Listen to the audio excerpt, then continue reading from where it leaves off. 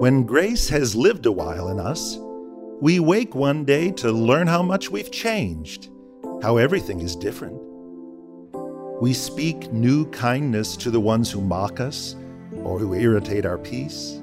We listen well to those who never seemed worth hearing. We find our hearts have been enlarged, with room for those we feared or scorned. This is the sign of Jesus living in us, and yes, we never saw it coming.